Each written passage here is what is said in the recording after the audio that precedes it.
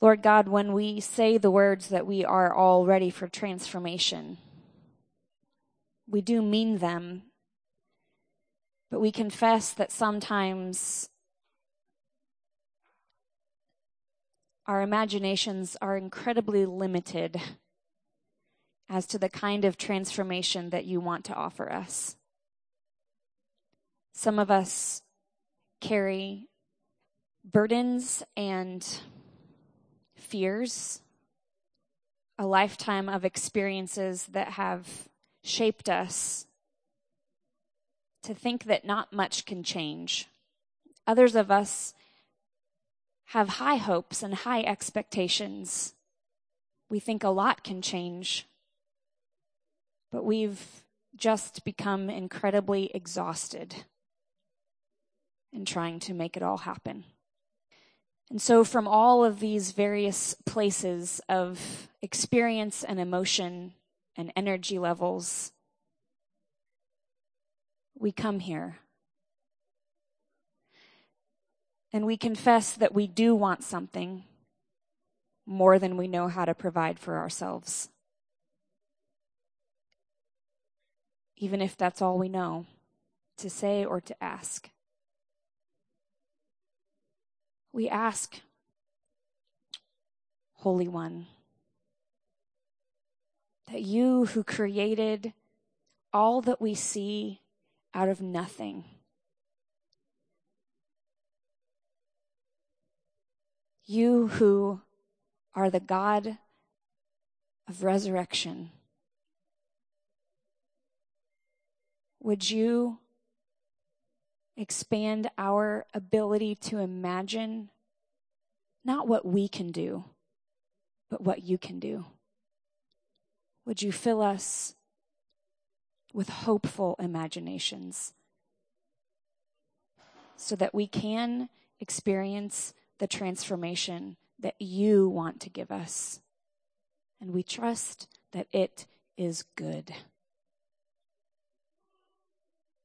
So we wait on you. We are full of expectation. And we ask that you would give us courage to listen and to obey. And we ask this in Jesus' name. Amen. I want to greet you in the strong and the powerful name of our Lord Jesus Christ. My name is Chris. I get to be one of the pastors. Usually on Sunday evening, we invite our ushers to pass out Bibles, but tonight I'm going to be reading out of a different translation. Usually we read out of the New Living Translation, and tonight I'm going to be reading out of the New Revised Standard Version. The New Living Translation, I'll just be honest, the passage that we're going to read tonight out of 1 Thessalonians chapter 5, the New Living Translation is rather sloppy in its translation. The New Revised Standard Version is more accurate to the Greek. And so together we want to hear the Word of God in its most accurate way as it has been given to us by the Apostle Paul. So I want to invite you to listen, if you would. And I want to invite you, as you listen, to stand as we honor the reading of God's Word. If you have a Bible on your tablet, you can look at or your phone, you can look up the New Revised Standard Version. We're going to be reading in 1 Thessalonians chapter 5, starting with verse 12, and it will be up here on the wall for you. But I invite you to hear the word of the Lord to the church in Thessalonica. It says this, "But we appeal to you, brothers and sisters, to respect those who labor among you and have charge of you in the Lord and admonish you. Esteem them very highly in love because of their work. Be at peace. Be at peace among yourselves. And we urge you, beloved, to admonish the idlers, encourage the faint-hearted, help the weak, be patient with all of them. See that none of you repays evil for evil, but always seek to do good to one another and to all. Rejoice always. Pray without ceasing. Give thanks in all circumstance, for this is the will of God in Christ Jesus for you. Do not quench the Spirit. Do not despise the words of the prophets, but test everything. Hold fast to what is good. Abstain from every form of evil. May the God of peace himself sanctify you entirely, And may your spirit and your soul and your body be kept sound and blameless at the coming of our Lord Jesus Christ. The one who calls you is faithful, and he will do this. And beloved, pray for us. Greet all the brothers and sisters with a holy kiss. I solemnly command you by the Lord that this letter be read to all of them. The grace of our Lord Jesus Christ be with you. This is the word of God and for the people of God, and we say together, thanks be to God. You may be seated. Earlier in the service, we said this piece together. We said, a leader said, Madison said to us, we are not all the same, but we are all ready for transformation. And then you said it in unison, so let's do the very real and good work of God. And this is the key word, let's do it together. Well, she reminded us then that we gather here to tell the truth. And then you said that you wanted to be a spiritual community of hope and transformation that lives the way of Jesus.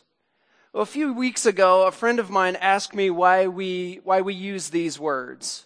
Why we say together that we are not all the same, but we are all ready for transformation. And then he asked me a really profound question. He said, do we all really want transformation?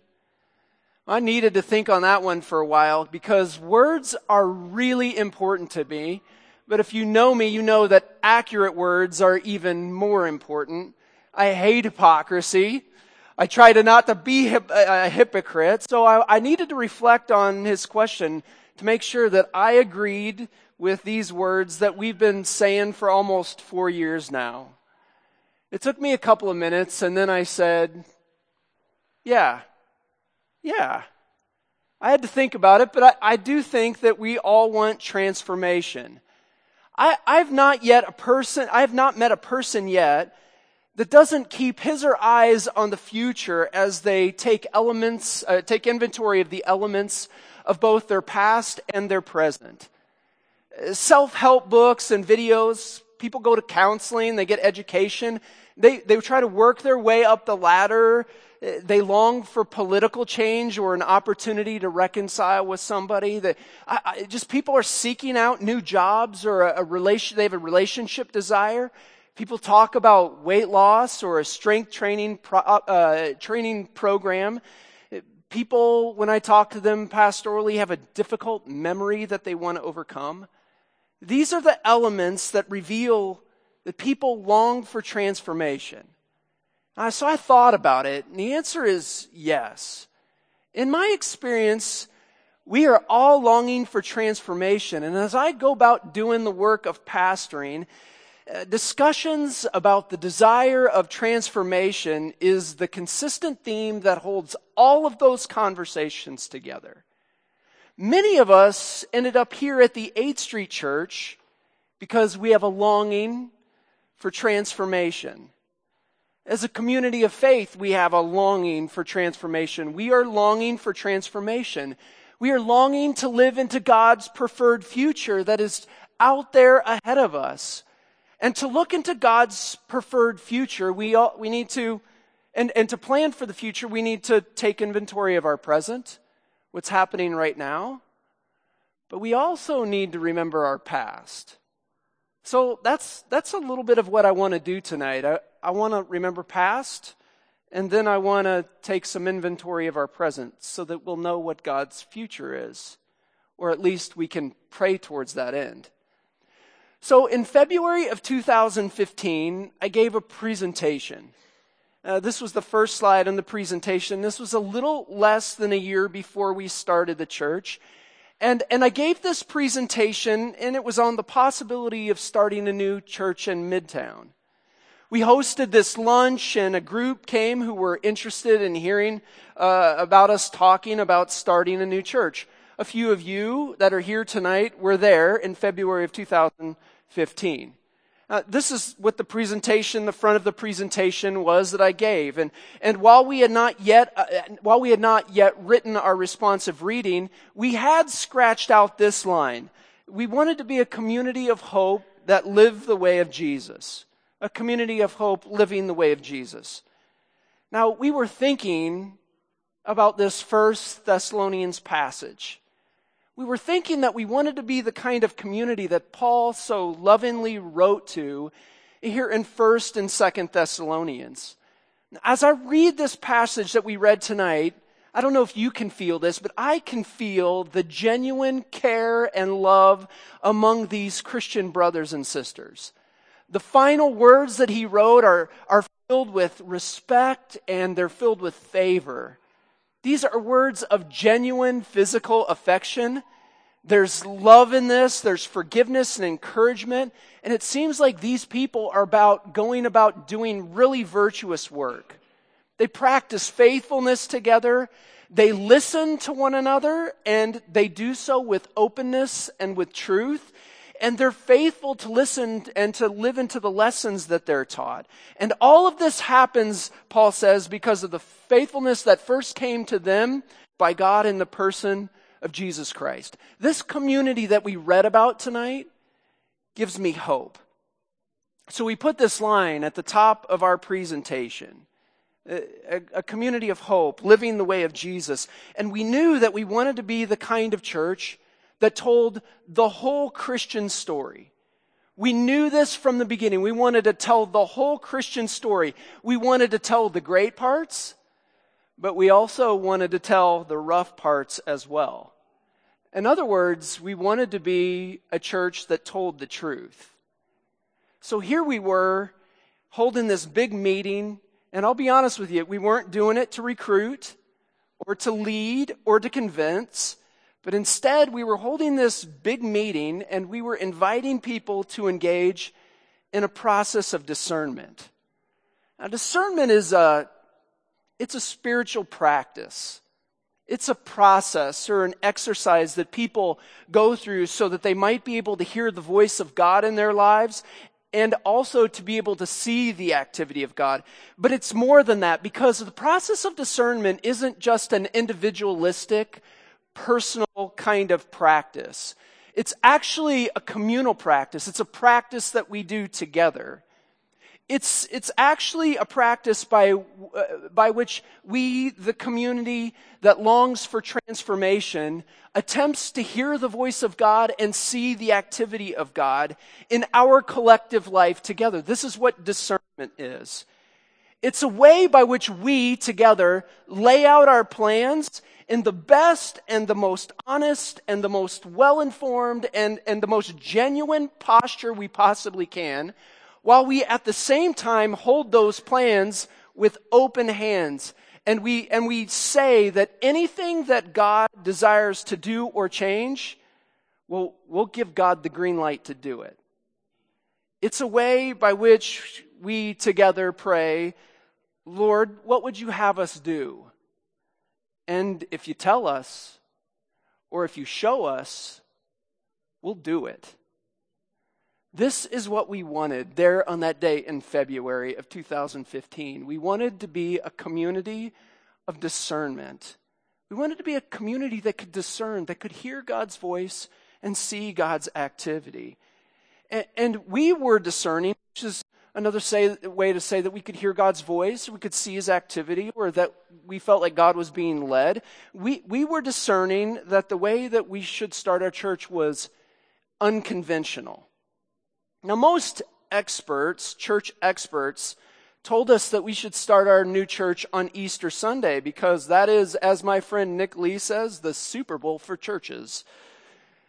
The experts said then that if you can't do that, because you didn't plan well enough, well, then you should start your church at the beginning of the school year, because the beginning of the school year has a New Year's resolution type feeling where families are making these new resolutions to, as their kids go back to school, to also get back into church. Now, there was one time that the experts said, do not, under any circumstances, start your new church. This time, they said, was the holiday season. Never start your new church during the holiday season, and especially never start your new church near Thanksgiving. But we thought about that, and we're kind of foolish. So we thought about that, and we thought about how we wanted to be a spiritually formative community that could discern God's activity. And we thought about how we wanted to be a spiritually formative community that actually went to the rhythms of a different pace. And we observed time in a different kind of way. We wanted to be a discerning community. We wanted to be a community that was shaped by a greater story, that would resist like strategic ideals. But we wanted to be a community that adopted spiritual practices, and we wanted to adopt virtues like courage and hospitality and imagination. And so it only made sense for us to observe time in a different kind of way and to resist conventional church planning methods by being faithful to the large, great Christian story that had some good parts and also had some really rough parts. You know, the Christian story starts in Advent. It's the beginning. So in 2015, it started on November the 29th, right near Thanksgiving. The season, the time by which you should not, under any circumstance, start your new church. But it was in that season where we were being discerning, and we were asking this question: what does it mean to be a people that anticipated God's arrival? Not in the way in which we expected, but in the way in which we all needed. That's the Advent question. Another way to say it is, how do we prepare ourselves to be a new community and to expect that God would help us be that? And we said, let's make no mistake about it. God will meet us, and it won't come in the way in which we expect, but it will come in the way in which we all need. We started in Advent. We felt like that was the beginning of the story. And we didn't start our church in the middle of the story, which was Easter. We wanted to start it at the beginning. We also knew that we did not want to start our church based on organizational methods or strategies or church growth principles or leadership ideals or what other businesses do. We certainly did not want to start our church just when it fit everybody's schedules the best. We wanted to take our plans and our gifts and our talents and our work, and we wanted to offer them as a living sacrifice to the God who could make something out of nothing, the God who does things in an unconventional way. So we said, let's start our church at the beginning of the Christian New Year when it's a really bad time to do so, but we'll do it so the whole Christian story might be able to help us discern who we are and what God would have us do together. And we started our church on November 29th, the first Sunday of Advent of 2015. And I will tell you, looking back on that, it felt like we were in the middle of what the New Testament calls Kairos time, a special time, a sacred time. It's an appointed time. It's an anointed time. Kairos time is God's time. So there in February, we put the date on the calendar, and over the next couple of months, we prayed together and we worked really hard to get to know one another. Frankly, the 3-minute good neighbor practice that we do even now, we practiced that before we became a church because we found that we did not know one another and we wanted to be really good neighbors. We also realized that we did not want to get too far ahead of God or too far behind. We were a small group that was willing to do hard things, but this is the honest to goodness truth, we did not know what we were doing or what we needed. We just made a collective commitment. We're going to be in step with God's Spirit. And we prayed, and God then began to reveal our needs to show us what we should be praying for. So there were these 8 things there at the beginning that we came up with. We called them the 8 mile markers there between February and November. We felt like there were these 8 things that God was like saying, these are the things that you need to accomplish, or maybe a better way to say that is, we felt like God was leading us into before we could start the church. These 8 things, these mile markers, we just laid them out, and we didn't know what we were going to do, but one by one, it was really miraculous, together, we saw that God began to provide. And at that point, we didn't have any money and we didn't actually have a place to go. We had no idea where we were going to worship. So we established, 6 giving sources and maybe possibilities where we could get some money to start our church. And then we just prayed and planned together. And then, you know what we did together? We wrote our plans down and we prayed about it. And the reason we prayed about it is because together we were attempting to discern the will of God together. So over those next months, from February to November of 2015, we said, well, we're just going to give it our best shot. It's the old college try. We think here that there are 3 major phases where we've got to accomplish these things with God's help. And if God doesn't help us to accomplish these things, it is either on God's time or it's something we do not need. But we did these things together. We got to hear the voice of God together. We got to see the activity of God together. And I got to emphasize this because I can't emphasize it enough. We had no idea what we were doing.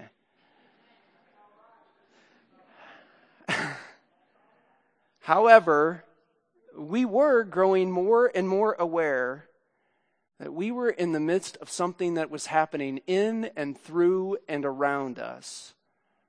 It was a kairos time. It was a God-type time. 2 weeks ago, I walked the men and women of our church board, which is, if you don't know, it's like a board of elders, a group of leaders. I walked them through this story of our past, and I asked them to remember something. It's the same thing that I'm going to ask you to remember. I said to them, remember when you were invited into this community, or maybe you came before it was a community, but remember when you were invited into this idea of this community? Do you remember when you kind of found yourself walking up these steps? Or maybe before that it was going through the courtyard at City Presbyterian Church where we met before we were here. Or maybe before that it was you came to one of our first Sundays, or before that you came as one of the people who were discerning during one of our prayer meetings. Do you remember where you were when you heard the idea of this church? Or who invited you? Do you remember where you were when you were invited into this community? How did it make you feel? What activity or event or conversation made you take notice? What were the things that captured you? Because it wasn't just the good stories that were told, we also told the rough parts too. And I think that all of our stories about getting here were different. People have come from different places. They came at different times. They were led in different ways. But each one of these experiences came in special moments. We call them kairos moments, appointed moments, sacred moments, maybe even anointed moments. They're these special kinds of moments that are significant. They're godlike, divine kind of moments. Do you remember where you were and how you felt and what was going on? Because we feel like we are, again, in a kairos moment as a church. This is a sacred time. There is something special that's happening. Something is going on that we want to pay attention to and discern. We want to hear the voice of God, and we also want to see the activity of God. In our earliest days, we said that we wanted to live the way of Jesus, and the way of living the way of Jesus was to be the kind of people that just didn't take up space, but to be the kind of people that made space. We wanted to be environmentally responsible. We found that we were being led to this corner here in this building, and we've known that our little church building here is actually quite small. And friends, it's a kairos moment. And we are running into an obvious problem.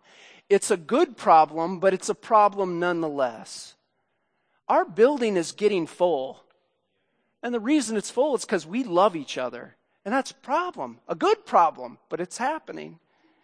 And the problem is, We are truly acting as good neighbors to one another, and I watch you, and I'm so proud of you. Our problem is that each of us has a story about how we've gotten to 8th Street, and we found a community and a home here. And it's wonderful to see that happen. And our problem is that we said that we wanted transformation, and that is exactly what we've got. We're not the same church that we were 4 years ago. We're becoming that transformational community that's found in 1 Thessalonians. A community that is not just a community that's being stretched. A community that's being invited to make space, not just take up space. A couple of Sundays ago, this sanctuary was standing room only. I don't know if you know this, but we have now 60 children that are under the age of 10 that are regularly at this church. If everybody came who was a part of the 8th Street Church on the same Sunday, well, we wouldn't all fit. And I'll tell you this, for about a year, I've been thinking about what this would mean for us if we, multiplied our space and we did 2 services.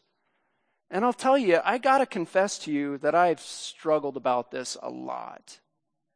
I've worried about our kids. I've had sleepless nights over the last year. I've prayed about it, tried to pray about it. I couldn't pray about it. I've talked to experts and people that have done it. I've read books. I've obsessed over time. I've spent time working through all the scenarios in my mind and on paper. And I've been concerned that I could actually lead us. This church feels so wonderful to me. And at the same time, it feels so fragile to me. Lots of people have found faith here again. Some people have found healing. Some have found a safe place to be themselves. And all are welcome. And I do not want to make one move that hurts a person based on my poor leadership or some silly authoritative decision.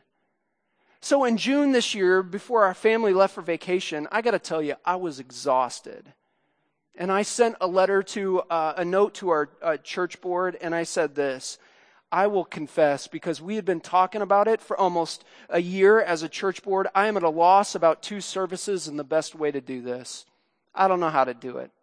I'm feeling like 2 services may be our next best option as we think and plan for the future. We knew it was coming. We said that we wanted to be the kind of people that made space and didn't just take up space. We knew that it was coming when we planned for this very small and new building.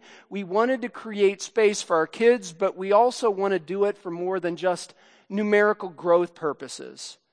So I said to them, I'm going to lay this down for a few weeks. And instead of boring you with another discussion, I canceled our Wednesday night meeting because I didn't want us to gather and just draw the same conclusions. And I said to them, I ask that you pick this up in prayer because I can't do it anymore. And we want to do what's good and true and courageous and noble. But I know this for a fact, we want to do it together. So I put it down. I went on vacation because I could not think clearly.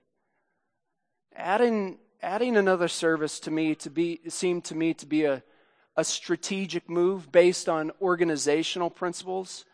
But that seemed so the opposite of how we have done things around here. And then it dawned on me. At the end of my vacation, it was like God gave me some Kairos time of freedom where I didn't have to feel burdened anymore. It was at the end of my vacation that I remembered, and it dawned on me that we have never done anything based on what is cool. That is obvious. We've never done what is popular or what will attract people, and this whole thing is certainly not dependent on my leadership. And it came to me one assistant just a few weeks ago. One day our assistant, Jessica McDaniel, who attends another church, said to us in staff meeting, one of the best things that I saw you all do is help people walk through the process of discernment in your first days. And then with sadness, she said, never one time ever has a pastor ever invited me into that process. It was an aha moment. I thought, oh, we are not a group of people that do things in a conventional way. We are a group of people that are led through the spiritually formative practice of discernment. Now, mind you, we don't decide together. It's not a vote we take. We discern together. We listen to the voice of God and we look for God's activity. And there is a huge difference between we decide together and we discern together. Discernment calls us into obedience. And it was then when she said that, I remembered that we are not an organization. We are a community. We're a community that is changing and growing, and we're adding new neighbors. We're a spiritually formative community. We're a community of transformation. And since the beginning, but even before the beginning, God has been directing us. And God has been inviting different kinds of people with different kinds of gifts and talents into the conversation and into the process of discernment. And it was then that I, along there, talking with Jessica, that I, along with our pastors and our board, began to ask spiritually formative questions rather than strategic ones.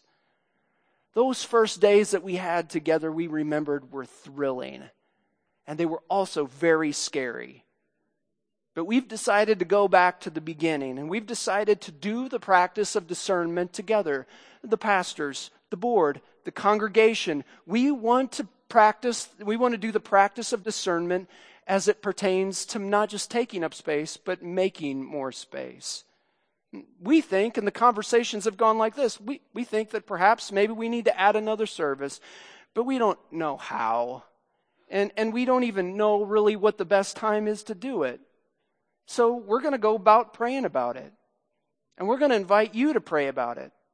And we want to have good conversations, good God conversations about it.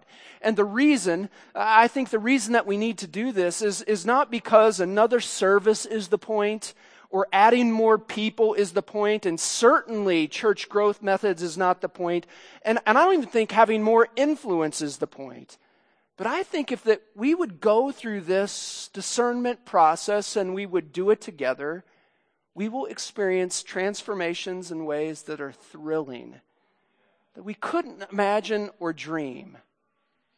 So, a couple things quickly to help kind of set the table for how we want to go about the process of discernment, the practice of discernment. Your church board has prayerfully decided, which is another way to say discerned, that the best thing to do would to open up the doors here on Sunday morning and gather at 10 a.m. for prayer. That's what we're going to do. We're going to open the doors and gather at 10 a.m. for prayer and breakfast. And we're going to start that in 2 weeks, Sunday, September the 22nd. Anybody is welcome. We'll still have our regular 5 p.m. service, our 5 p.m. worship service, but this would be a great time to come and eat and make new friends. I even heard that there might be a group that might be interested in doing a casual bike ride early in the morning, coming, then praying together, and then going and having breakfast together. You're invited to do that. It's super casual, but we invite you to open your ears and your eyes and your hearts and your minds and even your hands to do the work once God tells us and once we can see what He's inviting us to do. The other thing we did was this. Just like the first round, we put together some mile markers. We don't have a good spiritual way to call it anything other than mile markers for starting a new service. And I'm sure these will adapt and change. You can see some of them there. We're going to pray and discern. Coffee and breakfast will be happening here. Small group of committed people, hopefully. And maybe we'll sing together. Maybe there'll be a short homily or sermon. We'll need greeters and ushers, maybe if we start a second service, I don't know, on and on and on. But we're praying about this together, just in the same way that we did it when we started the new church. So I want you to hear this for 6 weeks then. From September the 22nd to the last Sunday of October, we'll gather at that 10 a.m. time slot. And we'll pray together. And we'll be together. And we'll enjoy one another. And we'll eat together. And then if God determines that starting another service is what we're being led to do, Then in November, we will start meeting for practice services, which is what we did before we started the church on November the 29th of 2015. And then, if we feel led to do so, if the voice calls us, if we are discerning together that, you know what, this is the way in which we make space, then we'll start a new service at the beginning of the story. The worst time in the world to start a new service. The first Sunday of Advent, which this year is December the 1st. And there's a lot to talk about still. And frankly, I have tried to work out all the details in my mind because there's lots and lots of details. But here's what I know. We were together led to start a church. And we have been led to be the church together. And I know this, that God has blessed us and God has given us this fabulous home. And God did this so that we could make space for others. And before we even entered this place, we knew this, that the 8th Street Church was a building in Oklahoma City we wanted to reimagine and restore. But all along the way, we knew that it was more than a building that was being restored. We were being transformed.